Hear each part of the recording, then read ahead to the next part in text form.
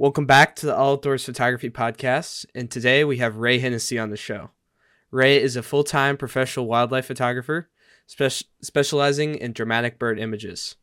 He also teaches workshops and is a host of the podcast Wildlife Photo Chat, among many other podcasts.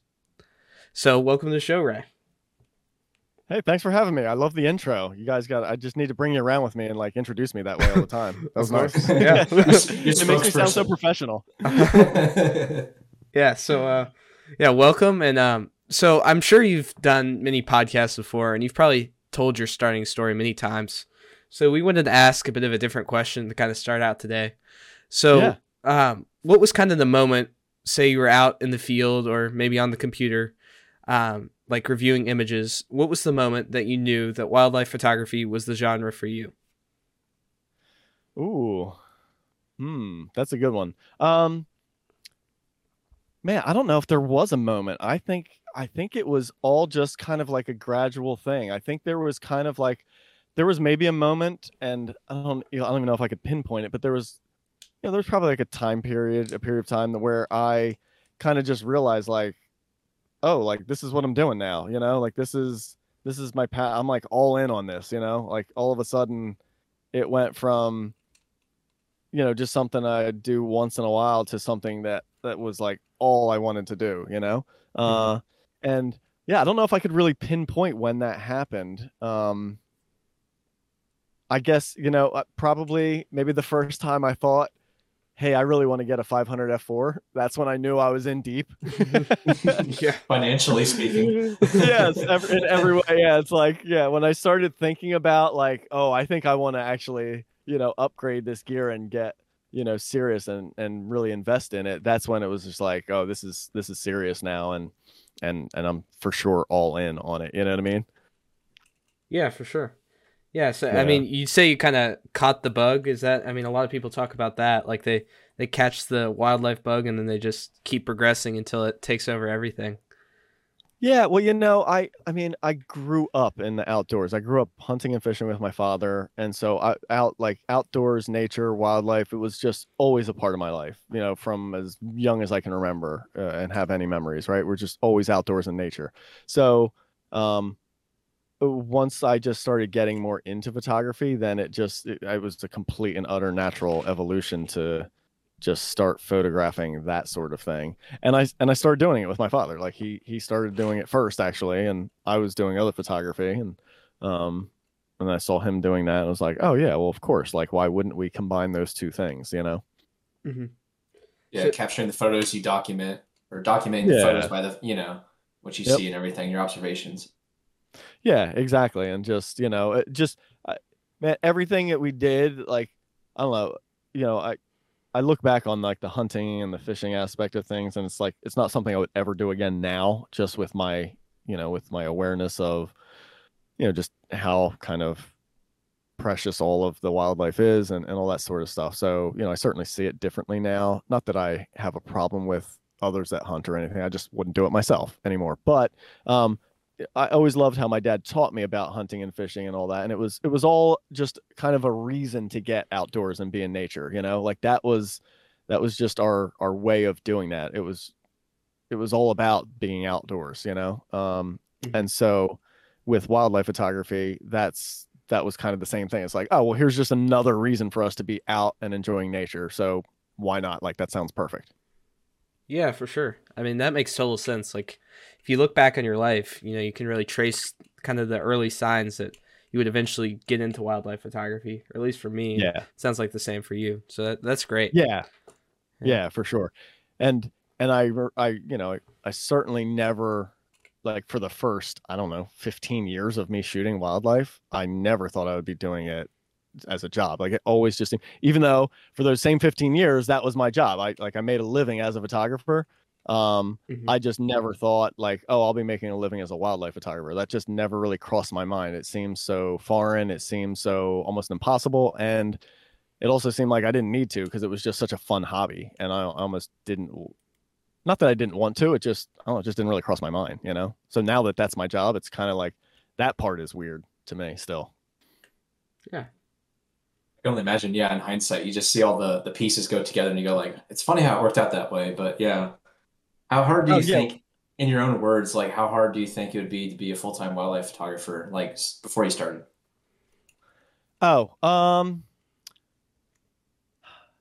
again, I guess I feel like I had a little bit of a different perspective, right? Because I had run my own photography business for 10 years prior to me even entertaining the idea of being a full-time wildlife photographer. So I kind of had this understanding of how hard it is to be, like to run your own business as a photographer, right? And so I knew the amount of work I had gone through that starting a business, growing a business, establishing it, making it successful process already.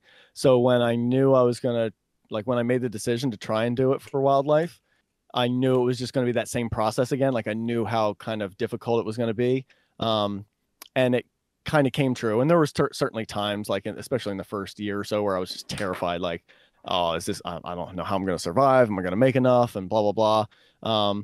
But when it really comes down to it, it's just like like for me, I had to just be 10,000% in, man. It had to be all in. I did nothing else. I had, not to get too personal, right? But I had just gotten a divorce. So I was single and just had nothing else going on in my life. I have no children, no ties to anything else, right? So it was just, I was able to just dive all in on wildlife photography. And basically every waking moment of my life for that first probably year and a half was just that. That's all I did.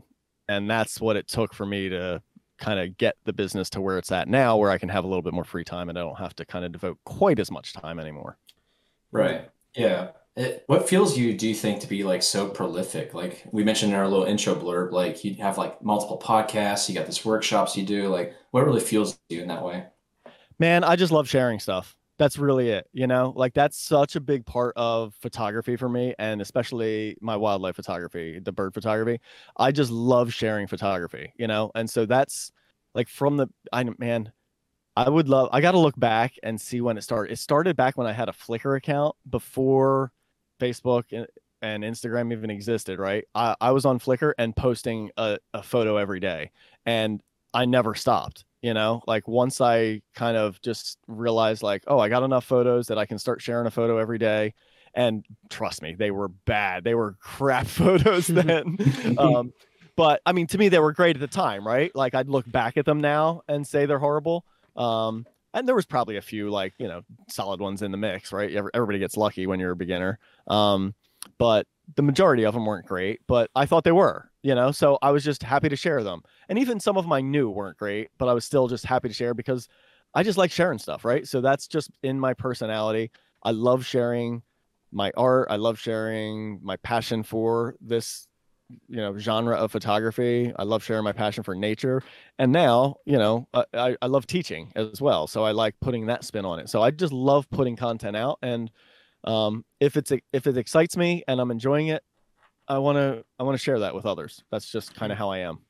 Right. Yeah. And passion's a little bit of a buzzword nowadays, but like I totally agree with you where it's like people can really pick up on just your energy and like how passionate you are about whatever it is you're really doing. For sure. Yeah. Yeah, definitely. Yeah. I very much agree. And I've heard a lot of people say, especially when they're talking about social media, right? They're like, oh, but I just, kind of talking about this concept of not shooting for social media, right? Not shooting to share stuff, right? And I hear this statement of like, oh, I just shoot for myself. And I mean, maybe they do. I don't know. But to me, that sounds so foreign, right? Because to me, the reason to take a photo is to share it, right? If I just wanted to quote unquote shoot for myself, well, I wouldn't take a camera. I just walk out in nature and just try and remember it, right? I would just have that memory and that connection with nature, right? That's to me just like enjoying nature for yourself. But if you're going to take a photo, in my mind, like the point is to share it, even if it's just to share it with one other person, right? And so that's how I view photography. It's like I take these photos to share them. That's kind of the point. Right. Yeah. And you were doing that long before social media in a way too. It's just like on Flickr. So that's really cool that you probably had that like mindset throughout. Yeah, yeah, exactly. It was like as soon as I found Flickr, I mean, I remember it was probably like, gosh, I would guess maybe like 2002, something like that, I Wow. found Flickr, like stumbled upon Flickr. And that was before I was shooting wildlife. Like I didn't really start shooting birds and wildlife until like 2000. In fact, It was so funny. I just the other day I stumbled upon a photo that was my first common loon photo from like a camping trip I did with my family in 2004, and it was on a Nikon D70 with like a 70, or no, it was like a 28 to 200 like kit lens or something like that. I mean, the photo is like horrible. I think I threw it on my Instagram story. But I was like, oh wow, I shot like a bird photo in 2004. So anyway, a few years prior to that, I was shooting other stuff, you know, portraits and whatever else I was just shooting. And then I stumbled upon Flickr and I was like, oh wow, look at that. Like you can share photos here. This is incredible. And then I started seeing other photos. I'm like, oh my gosh, like, oh, it's a great way to learn, you know, and just see what others are doing and that sort of thing. And so I joined Flickr then, and then, you know, eventually started shooting the birds and started sharing more of that. And then, you know, started doing the daily sharing and then just never stopped. So, like before Flickr, like how would you share with people? Would you like print them out and like show them to your friends and family, or what was kind of your method back then? No, I never printed. I think it was weird. I was a working professional photographer and didn't have a camera for probably 3 or 4 years. Oh wow. Wow. So yeah, I got into like being a working photographer by just being on the computer side of things. Like, so that's what, you know, in 1999 when I was graduating high school, I didn't know what I wanted to do. Took a digital photography class, and within like a month or two, I was teaching the class and the teacher Photoshop. And so I just really liked the digital side of things, the computer side of things, like manipulating photos and that sort of thing. And so I got this job at a portrait and wedding studio at just kind of running their digital department, right? I didn't shoot. All I did was just like operate the computer, right? And manipulate photos and edit them and do what they needed to do to make that studio work. And I was fine with that. Like that's all I wanted to do for years. And then eventually I got completely tired of that and was just like, all right, now I want to be behind the camera and start shooting. And so I don't know. I mean, honestly, probably like when I got my first camera is about when I was like, I discovered Flickr. You know, I may have even discovered Flickr like right at the same time or right before it, and then was like, got a camera and then started sharing. So yeah, I don't have any memory of sharing photos prior to some kind of online medium. Wow. That's Okay. interesting. And you jumped, yeah, past all that. So I'm not sure if you mentioned already, but what was like your first camera? You probably went First, straight to digital, I imagine, right? yes, I did. Yep. Yeah. I mean, I learned through like the job I had. I learned photography on Hasselblad cameras. You know, like that's how I learned photography was on medium format film and shooting weddings and that sort of thing with that kind of camera. So uh, that was interesting to learn that. But then my first camera, because I was always on the computer side of things, um, was a Nikon D200. But I had used and borrowed a D70 that studio had, and really funny, like the first, like when I first started working there in 1999, that they had a digital SLR. It was a Kodak 520, which was a $12,000 2 megapixel camera. It's crazy to think now, but yeah, back then it's revolutionary. Yeah. Oh, it was like top of the line, man. Uh-huh. You know, it was like as Uh-huh. good as you could get, you know, like, I mean, just any digital SLR with interchangeable lenses was like unheard of almost at that point, you know? So like the fact that I got to like put my hands on that camera in 1999 and actually take photos and mess around with it and then edit those photos was like, this is incredible, you know? Yeah. And it probably shot like So 1 frame per second too.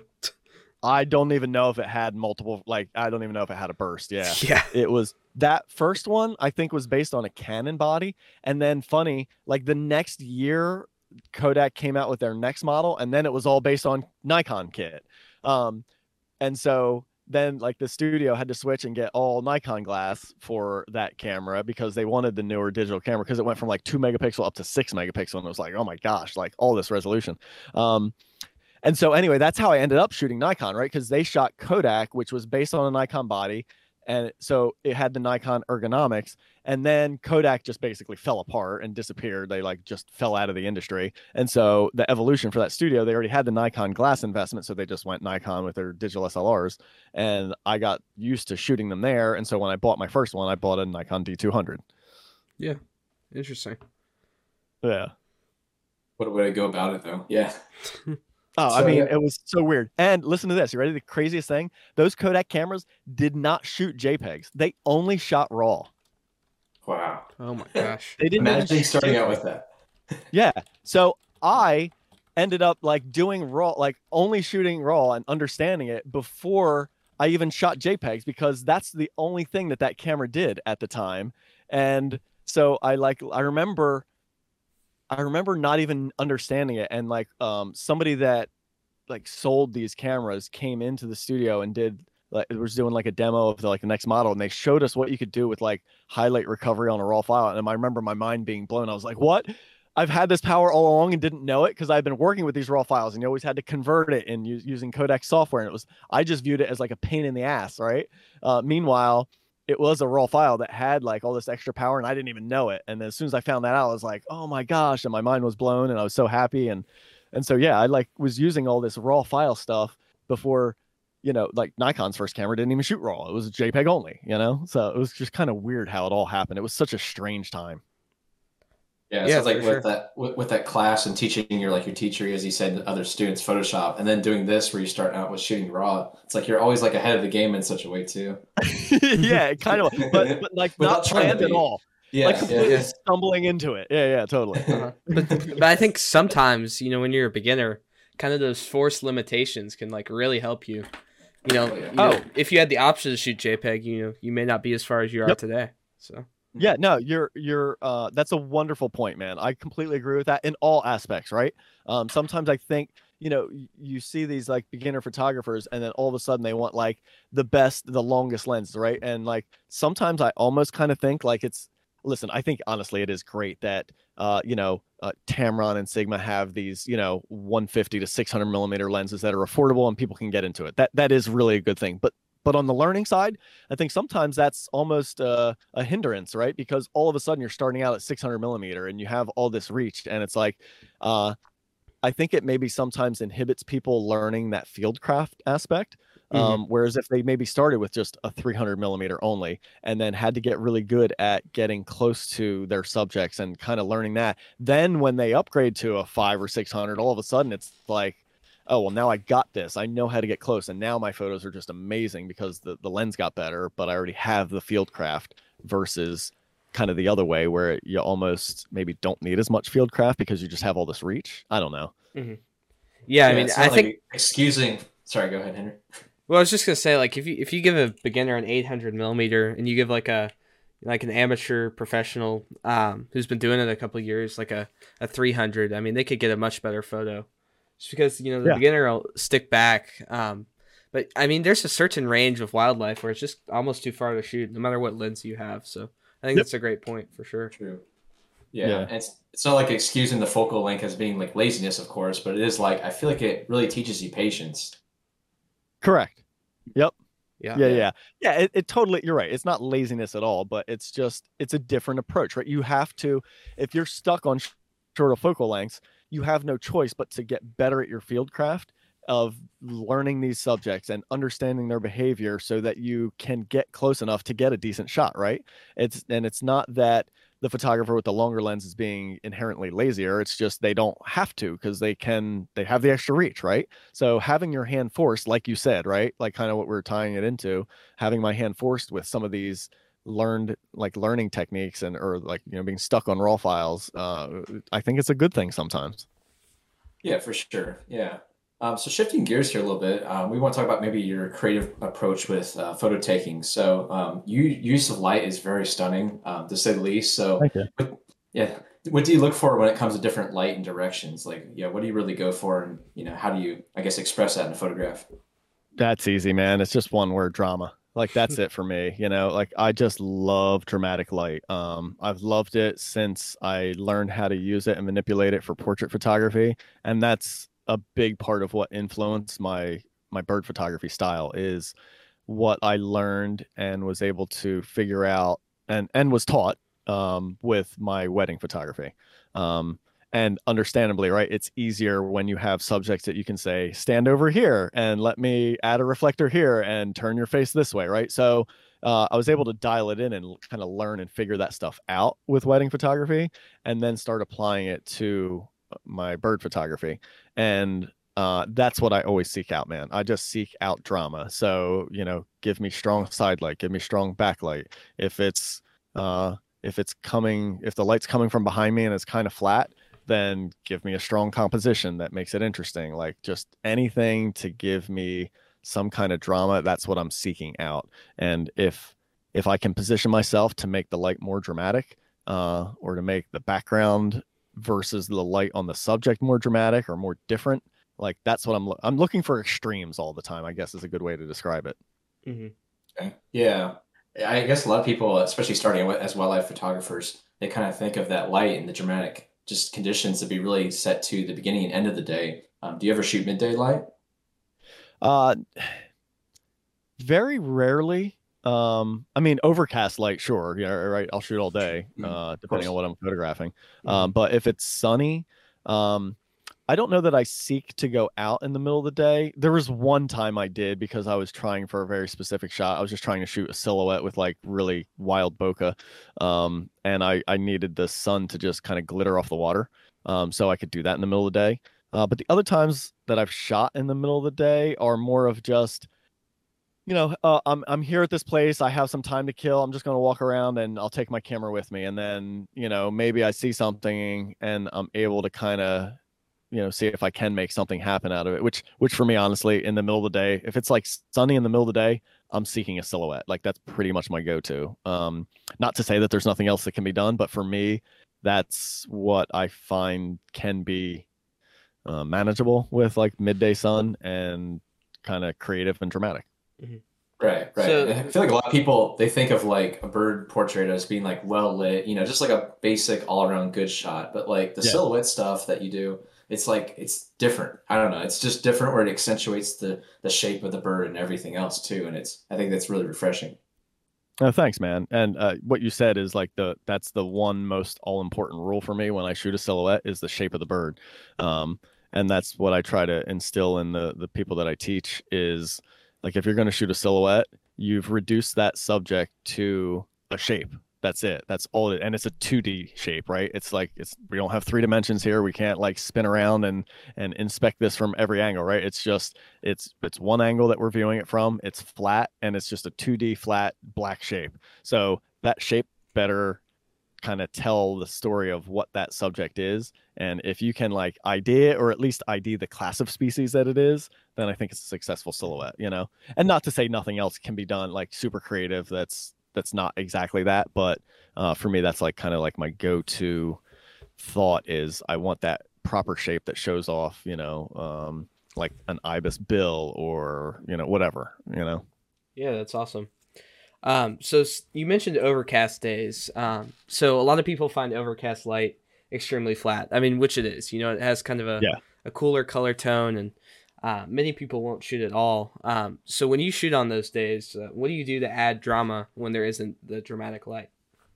Yeah, that's a great one. And this is another one that came straight from my portrait days, like my portrait photography. And that is you can totally find and make direction out of overcast light.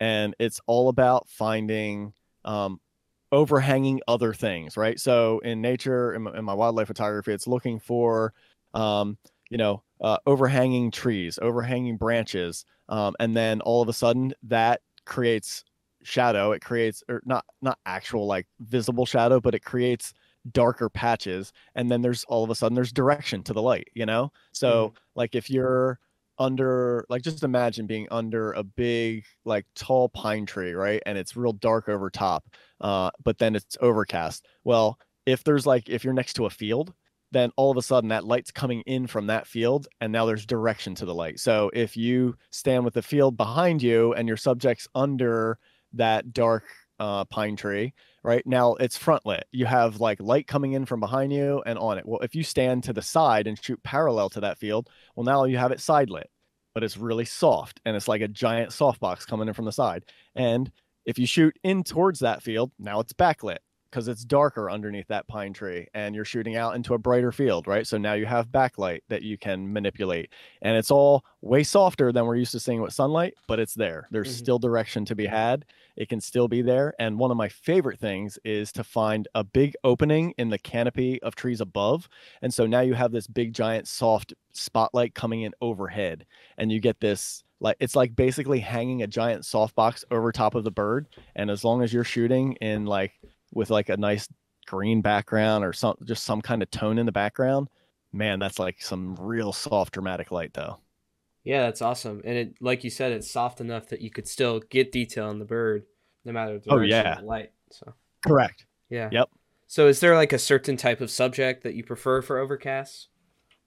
Well, yeah, I mean, generally, like, put me in a forest, right? That's where I want to be for overcast. Like, I want to have a background for the most part. Other than the times I'm specifically trying for high key in the forest or something like that and shooting up against a white sky, I'm looking for a background because I don't want just that like kind of gray sky background and like, man, like out on the beach on an overcast day, that's not too exciting for me, like a wide open space. It's just like, that's where the light's like flat and boring. And other than doing like high key, it's like, how many high keys am I going to shoot? I just don't want to shoot everything high key, and then that's where, because it's open and there's nothing to block or manipulate that light. Now it's just flat everywhere. Right. So now there is no direction to the light. It's just soft, flat, kind of boring light. And again, not to say you can't do some amazing photos in that, right? Because I have taken some and I've seen some amazing, right? You can do some cool stuff in that, but it's way more difficult. And in general, everything's just so flat and blah. But put me in a forest, and then all of a sudden I have all the stuff I was talking about, right? I have a background. I have things that are manipulating the light and changing the light and causing it to have direction that I can seek out and try and play with and work with more. And so generally speaking, like, songbirds, warblers, that kind of stuff is where I'm like, yep, give me overcast all day and I'll be out there shooting all day, because in the forest, honestly, the sun sucks. It's hard as hell, Yeah. It can be frustrating during golden hour, I find, when you get these, nice rays of sun, maybe coming through the forest, but the bird will never land in the right spot. So yeah, exactly. Never know how patient. Yeah, totally. Yeah. And, I mean, that's the thing, right? So that's like, if we just talk about warblers, right? I've been shooting warblers for, I don't even know how many years, right? So at this point for myself, talking to about like jumping back to what you were talking about earlier about how I try to get creative with stuff and shoot a little bit different. Well, now with my own personal warbler photography, I do seek out going to shoot in the sun. And it means that 99% of those photos are not going to work out because, like you said, that bird is not going to land in the right spot, or he's going to land in the spot where there's just a weird branch shadow coming across, or there's a hot spot in the background or whatever. But every once in a while, it lands in that right spot where I get this like spotlight of sun, and it's a dark background, and I can make a black background or whatever out of it. And so it's way harder. Like if I'm going to take somebody out for a job and shoot warblers, well, I'm praying for overcast light, because it's just so much more forgiving and easier and gives us way more opportunity. But if I'm shooting for myself, I kind of don't mind that sunlight, because I already have the other shots over and over and over again. Yeah, it's that consistency for clients. When you're a professional, I guess you really got to take that stuff under account. So it's a very different approach. And that's the one thing I think that was probably the most shocking to me was I had this idea of, I'm going to be a professional wildlife photographer and I'm just going to be out photographing birds all day, like all the time. Right. And I am, but the reality is I'm not photographing them for me. And that's very different. Right. So what I want for myself versus what 90% of my clients want are two very different things. And also, and I don't know how to say this without sounding like I'm trying to brag here, and I don't mean it that way, but I have a lot more experience than a lot of my students, right? So what I can do versus what my students can do are two different things, right? Just as far as understanding like some of that more challenging light and how to set the camera properly, or how to just think quick and change things, right? If you don't have the experience doing that stuff, it can be very challenging and honestly frustrating, So I'm not going to put most of my students in that scenario, because they're just going to walk away unhappy with photos that they don't like. Whereas if it was just me, I'm going to certainly put myself in that situation because I'm going to kind of strive for that, or at least be okay with walking away with nothing. Yeah, of course. You're more likely to like take creative risks if it's just you going solo. Yeah. But when you're teaching clients, it's like you're there to really, I guess, in a way, sell them the experience of taking photos of Yeah. birds. Yep. And give them some knowledge of how to do that. And listen, some clients, I work with a wide range of clients. Some clients are coming to me because they're like, dude, I really love what you do with this, X style of lighting, and I want to learn more about that. And I'm like, sweet, let's go do it. Here, let's go get challenging, and this is how we do it, right? But a lot of people are coming to me and they're just like, I just want to understand how to do this better, right? And that's a very different approach than let's go shoot backlight for the next 2 hours. Right, of course. Yeah. That's a nice segue, actually. I was going to ask you next is that how much like research do you really put in the finding and photographing your subjects? So maybe if you could talk a little bit more about your workflow in terms of that. Yeah. Anymore, it's a lot less only because I'm generally working the same areas. So I kind of have them down now over the years. Um, so again, it's two different approaches, right? So if it's for a job, if it's for clients I'm going to take out, well, then I'm never going to go to a place I've never been before. I have to go there first and make sure I'm confident that I can bring clients back there and get semi-repeatable results, right? Nothing's ever guaranteed, but I need to know at least with a decent percentage that I'm going to be able to take somebody back and get them similar results that I just got on my own, right? So every time I add a new destination workshop that I'm going to take people to, I got to go there first and shoot it. And then it usually means the workshop ain't happening until the next year at that same time of year. So that's kind of how that works. Plus I very much rely on other friends that I've met through this that live in those areas that kind of have a really good understanding. So I can go in, they can show me where things are good, and then we usually work that workshop together the following year, right? So I've really relied on partnering with people to be able to allow me to quickly go to some of these destinations that otherwise would probably take me like 2 to 3 even more years on my own to figure out. But if I'm going to go to a destination myself and just shoot for me, I do no research anymore. I just show up and just enjoy it, man. I just love to go to a place now and not have any preconceived notions of what I want to shoot, or ideas of species I want to chase. I just like showing up and seeing what unfolds and just kind of going with the flow now. Right. Yeah. And that's the beauty of it, though, is because we've had previous guests on where they say the same thing. They'll just like drop themselves in a location. And that's really just the exciting part is you never know really what you're going to find. But it also doesn't like heighten your expectations in a way, too. So you're not, if you leave empty handed, you're not going to be disappointed, too. Totally, man. My first time going to Alaska with Jamin Taylor was in September of 2021.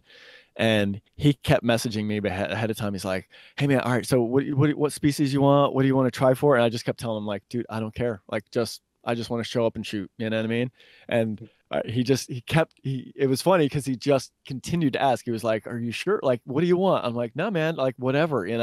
And I went there and had an amazing time. Now, I also had an amazing time because he's an amazing photographer, knew the areas, and he took me to some amazing places, right? If I would have just dropped myself in Alaska randomly with no help, I don't know that would have gone the same way, right? But it's still just fun to go out and explore that way. And I don't know. I think it's a very fun approach that way. But there is the flip side of that, where sometimes for myself, if I'm trying for a very specific shot, I'm doing a ton of research. I'm doing a ton of scouting. I'm going back to the same place over and over and over and over and over again, just trying to get this one shot, like there's one shot of a long-tailed duck I've been trying for like 4 years running now, and I still haven't gotten it. And so there's things like that where it's the complete opposite, that I just really do dial in and have an image in mind and just do everything I can to try and make that happen. Yeah, that's a good point too with sharing the experience, as you mentioned earlier, with just sharing your photography. You're also sharing it in the field as well. Yeah, totally. Yep. Yeah, I think there's also a point too, when you're going to a location for the first time. I mean, research is very helpful, but I think there's some things that can only be, kind of discovered in the field. like for me, for example, there's been another number of times that like I'm going for maybe early morning light on a subject, but then there's trees blocking it. Yeah. And, it may be hard to see on like a map or something. So I think there's a level of planning, but there's also a level of, you just have to go there, like you said, multiple times and really kind of scope out the area.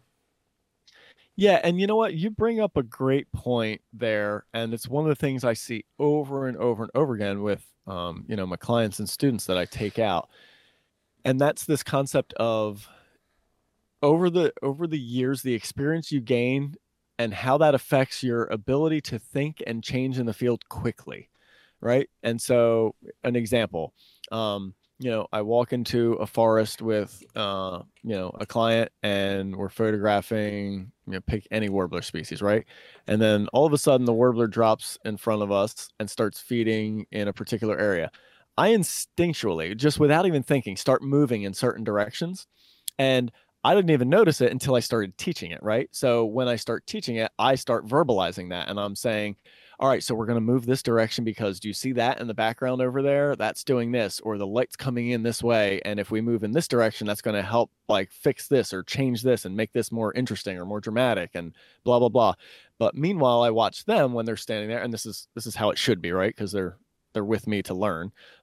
They just kind of stand there, and the first thing they do is the bird lands and they just start picking up and shooting, right? And my almost first thought is, all right, where do I go to fix this? And sometimes it's even before the bird's there, right? Sometimes you hear the bird and you know the area it's going to be, and I just start kind of moving and gravitating to certain areas.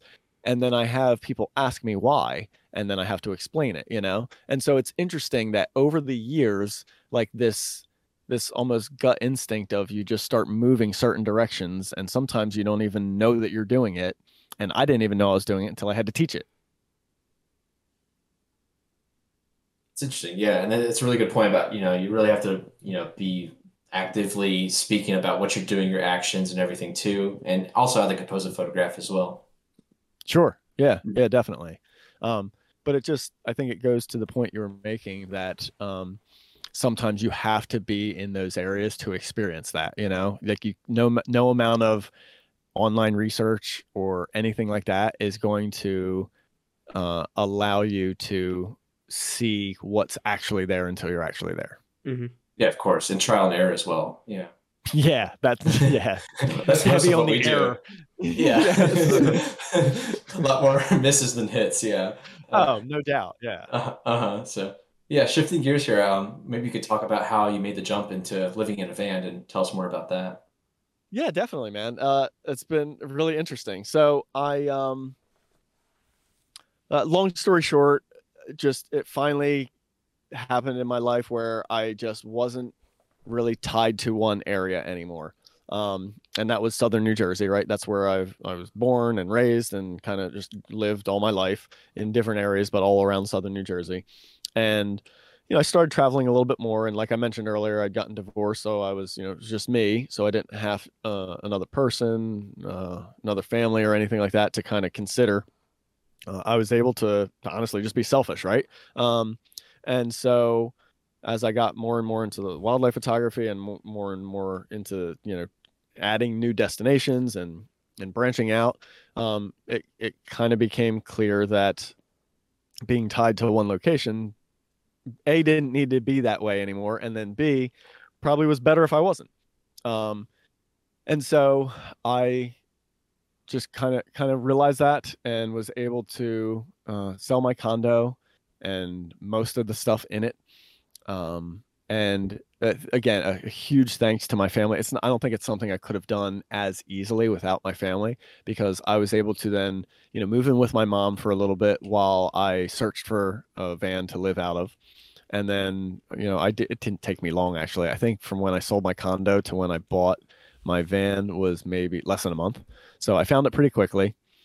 And then I was actually traveling for like the next month and a half. So I wasn't even around. So I bought the van, I paid for the van, and then had some upgrades done on it. It was so I bought a Roadtrek Zion. So it is a camper van made by a company that's, they do like, this is what they do, right? I think they're based in Canada. So I didn't want to build anything myself. That's just not me. I mean, more power to the people that do, but like that sounds like a nightmare to me. Fair enough. So I wanted to buy something that was just ready to go, had everything in it, and was made to live in, right? And so I did. It's like it's just over 20 feet long, based on like the Dodge Ram chassis, and it's got everything. I mean, it's got a huge refrigerator in it, which I don't use at all, but I just use it for storage. But a bathroom that I do use, got a stove, microwave, sink, outdoor shower, shower inside as well. Heater, air conditioner I've never used yet. Heater I'm using a lot right now because it's cold in New Jersey. And yeah, it's kind of got everything, right? So I realized when I was living in my condo that I spend 90% of my waking hours in a 10 by 10 office just working on the computer anyway. So I'm like, I don't need this big 2-bedroom, 2-bath condo because I'm only spending my time indoors in this one room anyway, and then my bedroom to sleep. So like I'm already basically living in, a single tiny room. So the camper van will be fine. And then the rest of my time was already spent outdoors, So it kind of made perfect sense. And so, yeah, anyway, I bought the van, traveled for a month and a half while they added solar and did a few other things that I wanted done to the van at the dealership I bought it from. And then I came back and picked it up and then just started living out of it. But, it made it easier because I had my mom's house to park it at, right? So I didn't have to, find a campground or find somewhere to park the thing every single night. I always had somewhere to go. And then when I just spent the last 2.5 months in Florida, my sister lives down there and I was able to park it in her driveway, right? So those kinds of things have made this transition so much easier for me. Whereas if I didn't have that, I think it'd be a lot more difficult to just all of a sudden sell your condo, get rid of all your crap, and then be living in a van and have to figure out everything, like where do I park this every single night and that sort of stuff, So having family has made a huge difference for me there. Yeah, I mean, that's still a big life change though. Have you had any like adjustment struggles? You know what? I haven't, man. It's been pretty smooth. And again, I think just due to the fact that I always have a house that I can walk into every day, usually, like if I decide to stay around either my mom's or my sister's, I had a house that I can go in and shower, right? So I don't even have to really use the shower. And in fact, I've never used the shower in this thing yet, even though I can. So that has certainly helped ease the burden. And no, I got to say, I think because of those things, it's all been a really positive experience. Mm-hmm.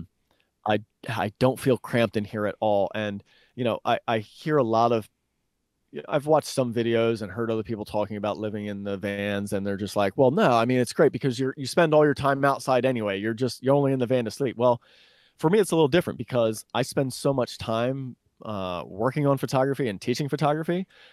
Try sitting outside in bright sunlight and looking at your laptop and accurately judging any kind of photo, right? It's especially impossible. In Florida too.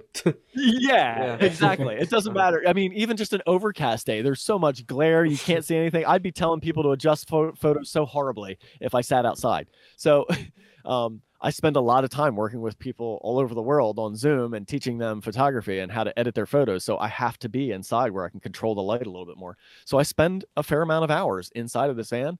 And guys, I don't feel cramped at all, man. It's plenty of space. It doesn't feel any worse than just sitting in my office, which I've been doing for the last 8 years anyway, except I have a hell of a view and anytime I want, I can take a break and walk outside. And that's the biggest like wonderful surprise to me is even though I'm inside of this a lot, I still feel so much more connected to outside. When I'm in the warmer climate, right? The windows are always open. I always have fresh air. I hear the sounds of things outside. I'm parking in these places that have wonderful views and kind of entice me to step outside and just, even if it's just for 5 minutes between jobs, just to step outside and get that fresh air. Whereas when I was in my office, I just would sometimes sit inside and never step foot outside all day long. Right. So there's all these things that just kind of I feel so much more connected to outside and nature. And that was kind of a surprise and it's a wonderful thing. Yeah, and I'd imagine it lead to a lot more photo opportunities too. Like you don't have to be tied down to kind of a central location. I'm sure you can kind of pick and choose a little bit more. Dude, one of the best one of the best examples of that. I was in Florida. Um, I had parked along this causeway. It's this beautiful spot near where my sister lives. And it's just like a bridge going out to the like from the mainland to the barrier islands. And so you're kind of like in the intercoastal down there, and there's just palm trees and the weather's perfect, like nice breeze coming in off the water. So I parked there a lot because it's just a beautiful spot and the weather's always nice and it felt beautiful. And so the one day I'm working, right, I'm in doing my Zoom client, and I finish up them right before sunset, and I look out the back, and there's just like, oh, there's a little blue heron walking right out the back of my, because I had the whole back doors were wide open, right, and I'm just looking out the screen, and there's the little blue heron. So I just pick my camera up and I walk outside in my sandals and my shorts, and I just start following the little blue heron down this little rock thing, and then he eventually, I was starting to try and shoot him, and then he flies off. And I was like, oh, this is kind of weird that he flew off. I wasn't pushing any closer. And I looked back behind me, and somebody was just walking a dog by. And I thought to myself, well, whatever. It's a public place. And, that kind of thing happens. And so I just continued walking, just a little bit more. And I looked up, and the sunset was gorgeous. So I point my camera at the sunset just to photograph the sunset. And I had the 300 f4 on with the teleconverter. So 420 millimeter. And then as I look through the viewfinder, a pelican flies through and right into the sun. Oh my gosh. And I go click, click, right? 2 frames, just like that. And then I have this silhouetted pelican like in this epic sunset. And it was just like a moment after I had just finished working. I just walked outside because I saw this bird. And I'm not kidding you guys. Within 5 minutes, I had this like one of my best like pelican silhouettes I've ever taken, and it just happened like that. And then I hopped back in the van and drove back to my sister's house and parked for the evening. It's like, like that kind of stuff happens, and I'm like, oh, this is the life. Yeah. Wow. Yeah, and you probably have your computer right there too, so you can get that instant gratification. Oh yeah, totally. If I wanted to, yeah, I could have just like grabbed it and import. In fact, I think I did. I think I imported it and then immediately text to my friends and go, "Look what just happened," and explain the story, and they all curse at me and tell me how much I suck, and I laugh. Yeah. But I do totally. It's not lost on me how incredibly lucky I am. And I do recognize how. And listen, not to say I haven't put the work in, right? But there's also just situations in my life, like I mentioned, like my family that's been able to help and stuff like that. So I do recognize that while I have worked hard for this, I am also lucky to have this. Yeah, it's good to you almost like wake up each day with gratitude just for like how far you've come and how far you're going, really, in a way too. Incredible. I mean, every single day, you're not wrong. I just wake up and I'm just kind of like, I can't believe this is my life right now. It's just incredible. And even being up here in the cold and it's been a little bit tougher, I wouldn't change a thing. Yeah, for sure. Yeah. So you do a lot of like behind the scenes videos and you have some podcasts. Could you talk a bit about those projects and how they may strengthen your business and creativity? Yeah, definitely, man. Yeah, the podcast has been an absolute blast. The Wildlife Photo Chat podcast. Thanks for mentioning that. I've been slacking on that lately, just because that's a little bit more work to do. Because I have to, like as you guys know, right? You got to take the time to find the guests, schedule with the guests, especially as soon as you start getting international and working with other time zones, it's just challenging to schedule things. Mm-hmm. And my life schedule is kind of the opposite of everybody else's. I'm working mornings and evenings. I'm ready to do stuff smack in the middle of the day, Monday through Friday, when most other people are working, so that doesn't make things easy to schedule. So I haven't recorded any in a little while, but I plan on getting back to them at some point. And then the Wildlife Photo Chat Raw podcast has been really fun. And that's just, me and, my now girlfriend, Emily Reed, and then our friend, Susan Geiswhite. And it's just the 3 of us every single week talking. And that's easier because we have kind of a set schedule every week where we just make sure we do that. And we don't have to, find a guest and prepare for a guest and all that stuff. Right. So that podcast has been just a lot easier to continue to do and really fun. And then, the behind the scenes stuff, again, that's something I've kind of slacked on. I did a bunch for a while and then just got really busy and slacked on. But in my mind, I have a really strong desire, and I want to make a concerted effort to get back to that again this year. Because again, just like I mentioned in the beginning, I love sharing, right? I love sharing this stuff and this content, and I love when I can share stuff that helps teach others and helps others accelerate their knowledge. And I'm not afraid to give away, a little bit of knowledge, because I think that people that really want to learn are then going to recognize that they can still learn better by paying me and learning directly with me. And that mindset has seemed to have worked out, because my business just keeps growing year after year. And this year is already shaping up to be by far way better, financially than last year.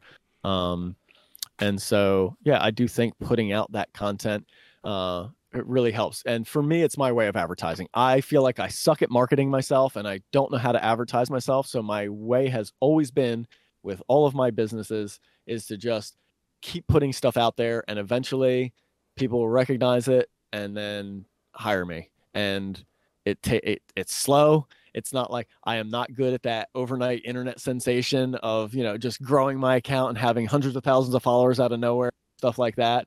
That's not me. I am the guy that just keeps putting it out there and grows a few followers every day, maybe, and then just gets the work and keeps going. And I'm totally fine with that. Yeah, I mean, I'm no master in marketing, but I'd say that's pretty much marketing to a T in a way. It's just, you just got to keep producing content, putting it out there to share with people. That's a great point, Ryan, is not giving up. When you first start trying to share on social media or anything, right? It feels like you're just sharing to nobody almost, or just the tiniest of audiences, right? But in my mind, it's like, that's what's always worked for me, is I just kept doing it and I didn't stop, right? Because I enjoyed sharing, and that was it. That was the bottom line. I'm just like, it's okay if just a few people are viewing it. I'm just going to keep sharing because I like sharing. And eventually, after, and I'm sure many people don't want to hear this, right? But after 5, 6, 10 years, now I have a big audience, you know what I mean? And now I can do a new project and automatically have a big audience, because I've been doing this so long that a lot of people follow me and, maybe recognize my name or share the stuff around, right? And again, it's not tens of thousands of followers every time I do things, or, millions of views on anything I do. It's not those numbers, but it's enough, and the numbers don't really matter, because I just love sharing stuff. And if people see it and enjoy it, that's great. Yeah, that's a great point too. I was going to ask you also I know we mentioned social media a little bit at the beginning and Flickr and all that, but like, how do you feel as like standing out? Like, what's a good way to do that nowadays with so many wildlife photographers? Oh, I love that question, man. I think the answer is do what you enjoy, share your passion. Do not worry about what does best or what you think does best on whatever platform it is, and that goes back to that statement I was saying earlier, right? Where some people, I feel like they say, I shoot for myself. And I think maybe I misinterpret that sometimes. I think the right interpretation of that is kind of how I say it, right? So I shoot what I like and I share what I like. I don't care if it's going to do well on Instagram or not. I've become kind of known for a smaller in frame style, right? Where the subject isn't filling the frame. And, I think most people would agree that that's kind of the opposite of what does maybe the best on Instagram. Excuse me. But I feel that because I've stuck to my guns and just continued to share those images, I'm now known for that. And so now I've stood out because I didn't follow maybe what the masses did. Mm-hmm. And you have a more dedicated community too, rather than maybe an artificial following based on kind of algorithm trends and whatnot. Totally. Yeah, I feel like it's easy for people to really pick up on that sometimes too, is like when someone's just following a trend versus like doing what they love the most and just being authentic really at most. Yeah, that's a great word. Being authentic, be authentic to yourself and what you really love with this. You know what I mean? Mm-hmm. And I think if you stick with that, and it's hard, I think I get that, right? It's hard to maybe share what you think is a creative photo, and then you see somebody else that maybe shares what you think is less creative or is more of following that crowd. and they get the recognition, right? So that's an easy kind of visual cue to you, like or an obvious cue to you of like, well, if I share that, then maybe I'll get that same thing. And I think that's a little bit folly, you know? I think that's chasing the wrong thing. I think if you just stick to your guns, even when it's not doing great, that eventually it will. And that's how you stand out, right? If you and we all do that. Like that's the funny thing, right? We all say as photographers, I think even beginner photographers get that concept of, well, I want to stand out from the crowd. Like I want my work to stand out amongst the masses of everything, right? And how are you going to do that if you're sharing the same thing as everybody else? Yeah, that's a great point. It's really that short term, gratification versus kind of building that long term growth. I think you definitely Totally. represent that second point. So, Oh, thank you, man. Thank you. of course, yeah. Sorry, I got like something attacking my throat right now. Hey, no worries. No worries at all. Yeah. Henry and I did a webinar recently for Out of Chicago. Not to like boast about it, but like we did one about No, that's upcoming. Yeah, we did one about up and coming photographers and how to stand out. So I just thought it was a good question because it's like there's many different ways you can really promote your work and everything, but it's all about persistence and really keeping at it too. Mm-hmm. It is, yeah, it is about persistence, and then there's also like a concept of just being different for different sake isn't necessarily great, right? So, it has to be different and kind of visually appealing too. So there is an artistic element to that that I think it's got to be a kind of a combination of the two. But I think you can't rush it, man. That's the thing that I think I have a very different perspective than most, I'd say photographers, at least that started out in the last 5 years, right? That started out with social media existing, because as you guys heard earlier, right? I started out like a very long time ago. I've been doing this a long time. I've been shooting specifically birds and concentrating on it for over 15 years. And so I now just feel like in the last 5 years, I've like really developed that style and honed it and gained the audience because of it. So that means the first 10 years, the first decade of me doing this, I don't really feel like I had necessarily really honed in on that style and developed it and gotten really good at it and been able to stick with it enough to garner an audience that recognizes it.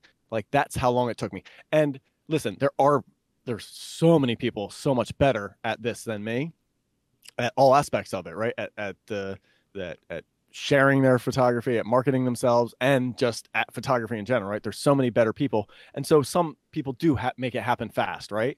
But I think for the majority of us, it does not happen fast. And I think if you try to force yourself to have a style too quick, it's not going to be your style. It's going to be what you're chasing. I think if you just naturally let it develop, you're just going to naturally start to make decisions that lead you in the direction of what you naturally like, right? And that's just an organic way to like gain and grow your own photography style, is to just let it happen and give it time to grow. Yeah, 100%. Yeah, that's awesome. That's a good way to put it. Yeah, Awesome. for sure. Yeah, Ray, so to wrap up the show here, we're just going to do like a little lightning round here. I'm going to ask you a few questions just to give us some quick answers here. Sure. Yeah. All right. So give us a goal you're going for, whether in photography or your business. Goal in photography is to start doing more project-based stuff. So instead of just going out to try and get single individual photos that I share, I want to start making cohesive sets of images. Okay. Awesome. Interesting. Is there any, yeah. is there any new species or you want to photograph? Nah, I'm not a species chaser. I don't have anything specific species wise. I've never been much of a species chaser. I'm more of a good photo chaser, right? So I care more about the photograph in the end than the species. So the species doesn't matter if I can do something cool and creative with the shot. Interesting. It's good. Yeah. It's good perspective. Yeah. Common species, but something different. Unique. Yep. Yeah. Yep. Doesn't matter what it is. And instead of doing just that single photo, like that's what ties into that project kind of concept, is I want to start doing like a set of images that maybe one image by itself doesn't stand out or is even kind of mundane, but then when the whole set is presented together, then they elevate every image, you know? So that's what I want to start kind of concentrating on, because I've gotten so bored with just taking the single image and sharing it. Like, and I just mean, for me personally, it doesn't excite me anymore. And so I simply had a conversation with some really close friends that I trust and respect, and we kind of together, you know, with their suggestions and stuff like that, kind of came up with that concept for me, and I love it. And so that's what I'm really going to try and work on this year. That's awesome. Right. Yeah. Yeah. So what's your most exciting trip of 2022 that you got planned? Oh, that's a tough one. I think it's going to have to be going up to Newfoundland to see my good friend Brad James up there, Nice. because it's just an area I've never been. So some of the other trips are really exciting this year, but all the rest of them, or most of the rest of them, are places I've been. So you know, the new and unknown is the most exciting for me right now. So Awesome. yeah, but I'm going to be in some great places this year, but that one sounds really exciting. Yeah, I've heard great things about that place, so I'm looking forward to seeing that. Yeah. Same Me here. too. And I'm going to try and road trip it too. I'm going to try and drive the van there. I'm going to put the van on the ferry and then drive across the entire island of Newfoundland, That's east awesome. coast to the west coast where he is. So that's the tentative plan right now. So we'll see. This should be pretty epic. Awesome. That is awesome. Awesome. Ray, this has been a great conversation. So where can listeners go to learn more about your work? It's simple, man. RayHennessy.com. So the last name is Hennessy. But yeah, it's just Ray Hennessy Wildlife is my business name. And you can find, I think, Ray Hennessy Wildlife on Instagram. But my website is where everything's at. That's where all of my podcasts, all of my videos, every photo I share every day, everything I share is all there. There's just a ton of content there. And it's probably the one thing that I'm kind of like the most proud of, because it's the one place that any viewer can go and see all of my stuff in good quality, presented the way I want it. That's not, you know, hampered by any social media or anything like that. And I've put so many hundreds and hundreds, probably thousands of hours into the content on that site. And so I'm very proud of it. And I hope people can kind of check it out and spend a lot of time there and enjoy some stuff and hopefully learn some stuff too. Awesome. Right. I remember seeing on your Instagram, yeah, each photo says like you love to see this photo larger, and I agree. Like you really need to see them on a full-size screen for them. Yeah, and a little teaser for anybody listening, right? If you ever like as the learning aspect, right? I list my camera settings for every single photo on my website. I don't do that on social media all over the place, you know. Awesome. So you get a little bonus extra stuff by just viewing the photo on my website every day. Yeah, that's great. Very useful for sure. Yeah. Yeah. So yeah, we really appreciate your conversation tonight. We've learned a lot, both Ryan and I, and I'm sure our viewers will really appreciate it as well. So before we go here, I do want to mention our Patreon is linked down below. Ryan and I have really been trying to push that recently, as well as our other social medias. And thanks again, Ray, for coming on tonight. It's been great. Thank you, guys. It was an awesome time chatting with you. Best of luck to you both with the podcast. It's really awesome that you guys are doing. I know it's a lot of hard. I know from experience. So congrats to you guys for going as long and as strong as you have. And I wish you guys the best and keep it up. We appreciate it. Appreciate that. Thank you.